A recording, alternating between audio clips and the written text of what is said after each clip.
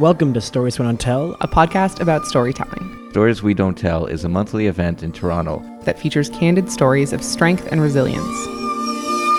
I threw out my prayers, they went flying like balloons. The air whipped our hair, we went shooting down the valley. Knuckles gripped upon the handles, shivers rushing down my spine. What's the point?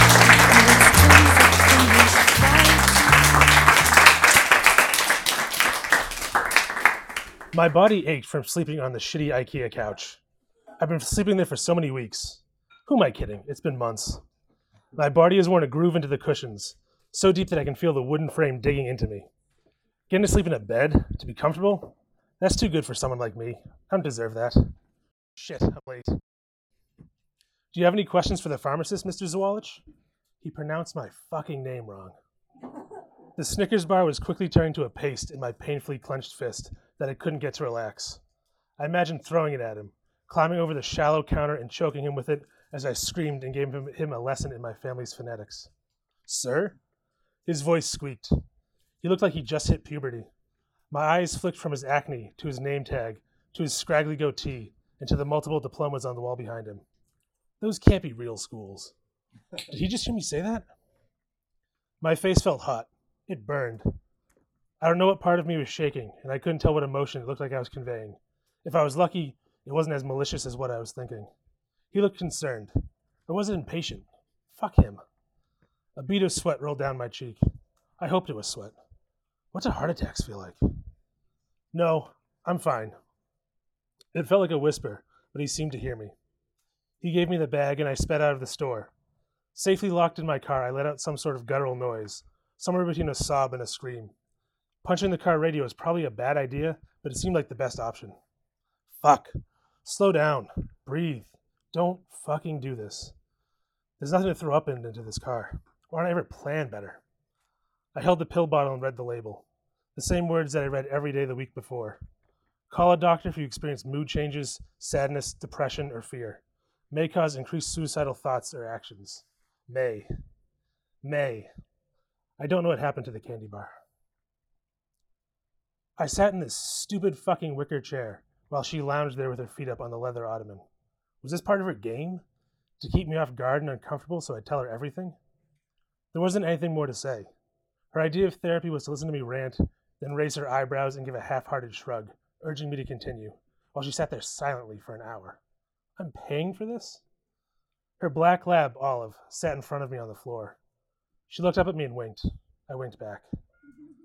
I started talking, replaying the past few weeks, past months, dwelling in them.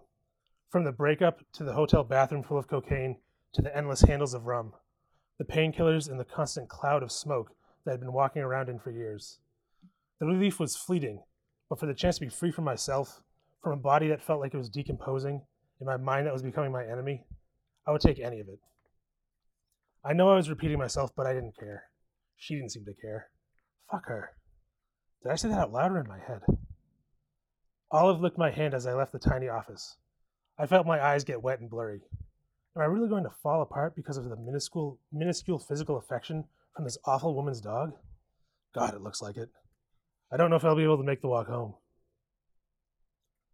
I walked past my bedroom and curled up on the couch.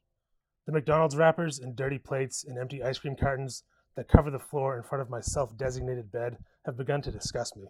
I know I'm not going to clean it. The past 2 days at work were the same. Crouched on this floor, scraping someone else's shitty grout work off this crappy tile, and then I realized it was gone. I didn't notice until there was only a few hours left of work, but it was gone. That lump in my stomach, that pressure in my chest, that never-ending buzzing just below my skin. Every day before that, it felt like a struggle between uncontrollable sobbing and relentless rage. At any moment, this would be it, and I wouldn't be able to hold back, and one of them was going to win, and I didn't know which. But I woke up today and it was gone, and I didn't notice, and it felt strange without it. Thank you.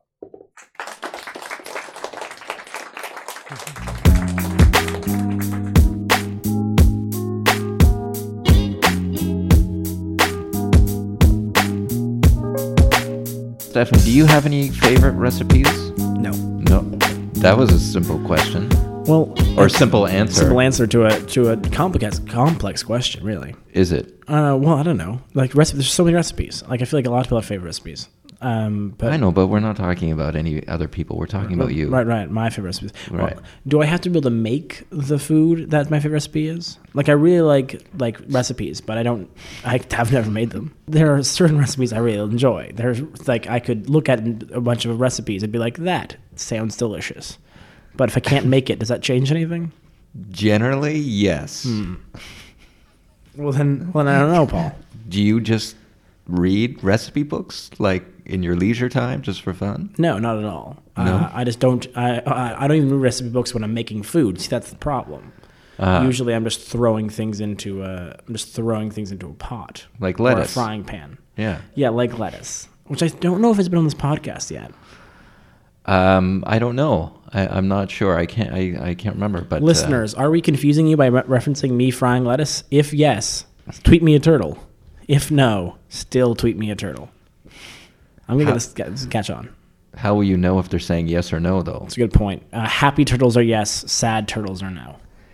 Okay, follow-up question. Yeah. How do you know if a turtle is sad or happy? You can just tell. You can just tell. Smiles or not. I don't know about that. I don't know if I believe you. I'll have to go on and check it out. I'll tell you. You text me. You tweet me a turtle, Paul, and I will tell you if it's happy or sad, and then we'll decide if we agree or not. That's the only way to do this. Okay. And the last thing I was going to ask you is, what are your personal feelings on the sweet potato? Oh, they're great. Big fan of sweet potatoes, and there's a dog actually here at the Center for Social Innovation, which we call the sweet potato. His name is Sam, and he really looks like a sweet potato. He looks like a sad sweet potato. Yeah. He's like an adorable sweet potato. But Yeah, like almost like he's adorable enough you might like want to eat him. Kind of adorable. Yeah. I might want to make him into like delicious hash browns for a brunch. Like sweet potato hash browns. Exactly. Full circle. That's what I like to do. Yeah, well, which is a perfect segue, because today on this episode we're talking about endings. Endings? Yeah. Well, we're just beginning, though. That's a good point. But endings, and specifically we're talking about whether or not endings should come full circle, or how one should approach an ending. Right. Well, let me maybe start here, as I have a question for you. Is how often in life do things get into just end in a nice, tidy kind of lesson where you walk away thinking, I'm glad I went through that, and this is what I learned? Well, I think it all depends on when you end things, right? Right. In that I feel like so often if you end things shortly after the very, like you can create vignettes of your life that have those pieces, right? You can find stories in which, and then I did this. Like I went through this terrible relationship and now I'm in this good relationship. And if you just take that snapshot, it's great. If that but it doesn't even matter if that good relationship then becomes terrible, because you've chosen how you want to portray the life. Yeah. And that's not always, and so what's interesting with storytelling is that so often you are, and really it's a natural belief, I think, is to craft your own personal story or the story you're telling in the same sort of way that you sort of are told constantly tell all stories, which is a rise, a fall, and and a denouement. Yeah. And even maybe sometimes and therefore exactly whatever this happened or this is the result. And I think that feeling is especially true with true stories. I think true stories feel an extra pressure to be like, and then I learned this thing, especially if they're sad. Yeah. Because I feel like we're not supposed to leave people being sad. That's just not that's discouraged generally. Yeah. Yeah, and in any form of like, movies or TV or things like that, there has to be, or not has to be, it's, that's always the thing, the Hollywood ending of just, well, you can't just let people walk out the door after something and just not know what they're feeling sometimes, or, being conflicted over what they're feeling, or being unsure of what maybe happened. Well, that's sometimes life. That's what life is. Right? Yeah, and so I guess what we're getting to here is this tension between whether or not you should end, when you're looking to end your story, if you should end your story in a way that does have a sort of wrap up and then things are better, or if you should leave people in the darkness. Yeah, because no matter to me, whatever rules anybody lays down and whatever way that we would talk about it, that this is the kind of thing that we recommend. I just also think, and I think we all agree, is that it's almost all of these things are just a story by story basis, because yes, I'm like, you don't need to wrap things up into a nice bow at the end, but also sometimes if within the context of the story that is necessary, then do it. It's fine if it works. The rules are always made to be broken. Well, I think it comes down to whatever is telling the most truth. Right? Like, Right. I think the truth of the story is sort of how you feel about it now. Mm-hmm. And so you can tell the truth of a story which ends dark, Mm-hmm. and that's just where it ends, or you can tell the truth of a story that doesn't. Mm-hmm. And I think it really comes down to sort of actually what you really feel about the story. Like, Mm-hmm. tell the story the most truthful way possible, and let us sit in whatever emotion you feel about the story now. Mm-hmm. An example of this is I'm currently working on a story.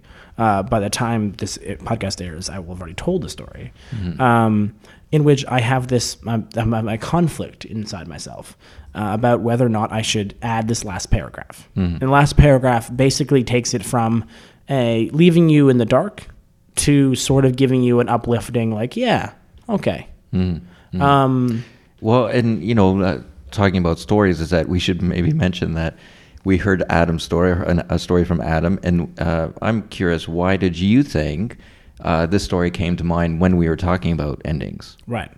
Well, because I think he does the exact opposite of what I'm pretty sure I'll end up doing in mine. In mine, I'm quite certain. I actually think that the truth of my story is that I need to sort of liven it up at the end. Whereas I think Adam's story is powerful and works because he doesn't. Right.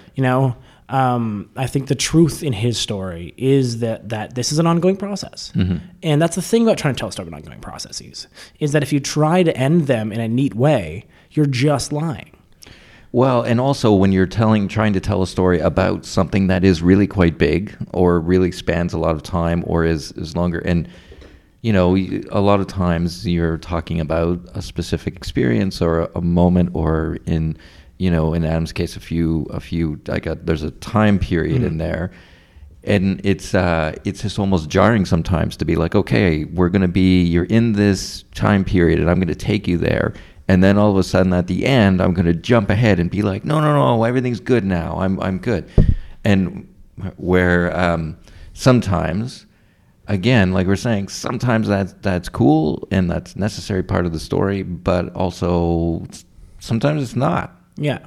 And I think the concern often with not wrapping it up is that if people are coming in, people are probably having a good time at your event, right? That's the hope of the thing. Yeah. And so if you don't leave happy, people won't relate to your story. That's sort of the concern, I think, is that, like, if you don't end with a sort of like, and now things are fine, people are gonna like not want to feel sad, and so we'll just skip over your story. They won't.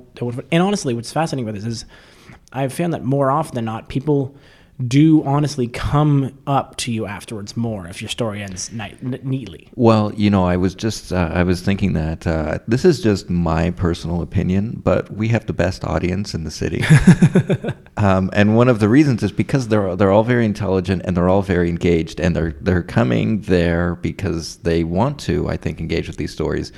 So there's times, like, say, just in my own experience, where I've told a more story that's a funnier type of story, people will say, I liked your story or enjoyed it or anything like that. But then the ones that are more serious, those are always the ones where people want to, like, have a conversation with you. And they're like, yeah, that happened to me. I want to tell you about it. And which is the best. Yeah. And what's interesting also is that darkness versus non-darkness doesn't necessarily... You can tell both with an ending that sort of leaves you to learn something, right? You can tell a light story that ends, as Adam's story ends. That's why we chose the story, Adam's story, is that it just ends. Right. It ends in a way you almost expect more. You're really looking for more. Yeah. But it just cuts. And in part of the power of it just cutting is that, like, then you sit there with him. Yeah. And I think it draws you into the present in a way that, because that's the other thing about ending it neatly, is often is that you mentioned the distracting time jump earlier, but not even just that, it changes the present in the story. The present immediately becomes you standing in front of them. Yeah. Rather than any of the other times you're trying to leave them in.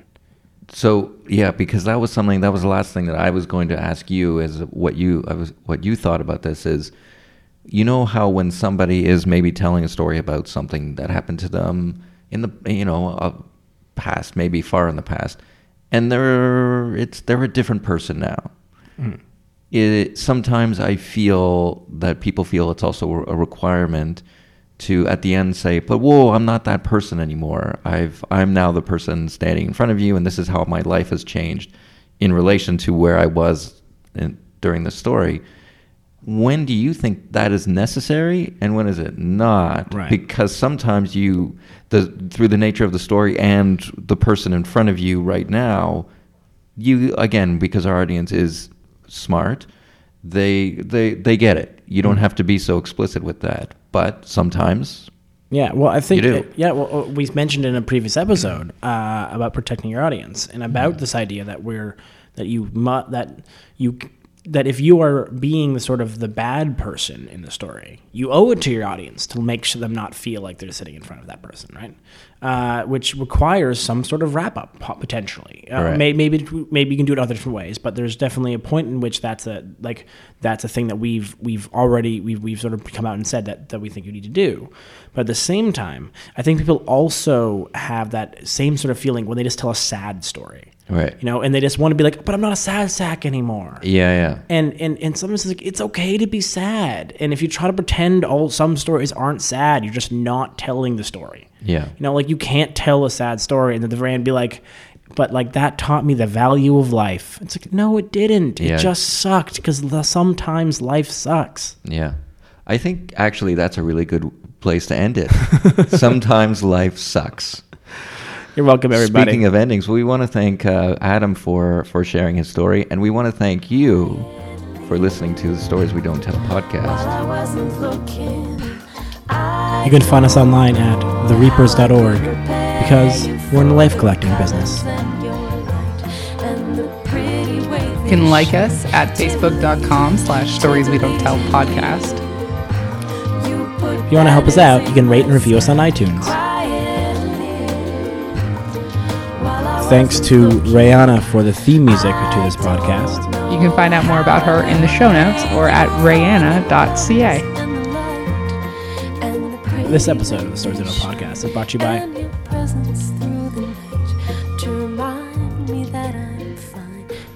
you can just bullshit. Just bullshit.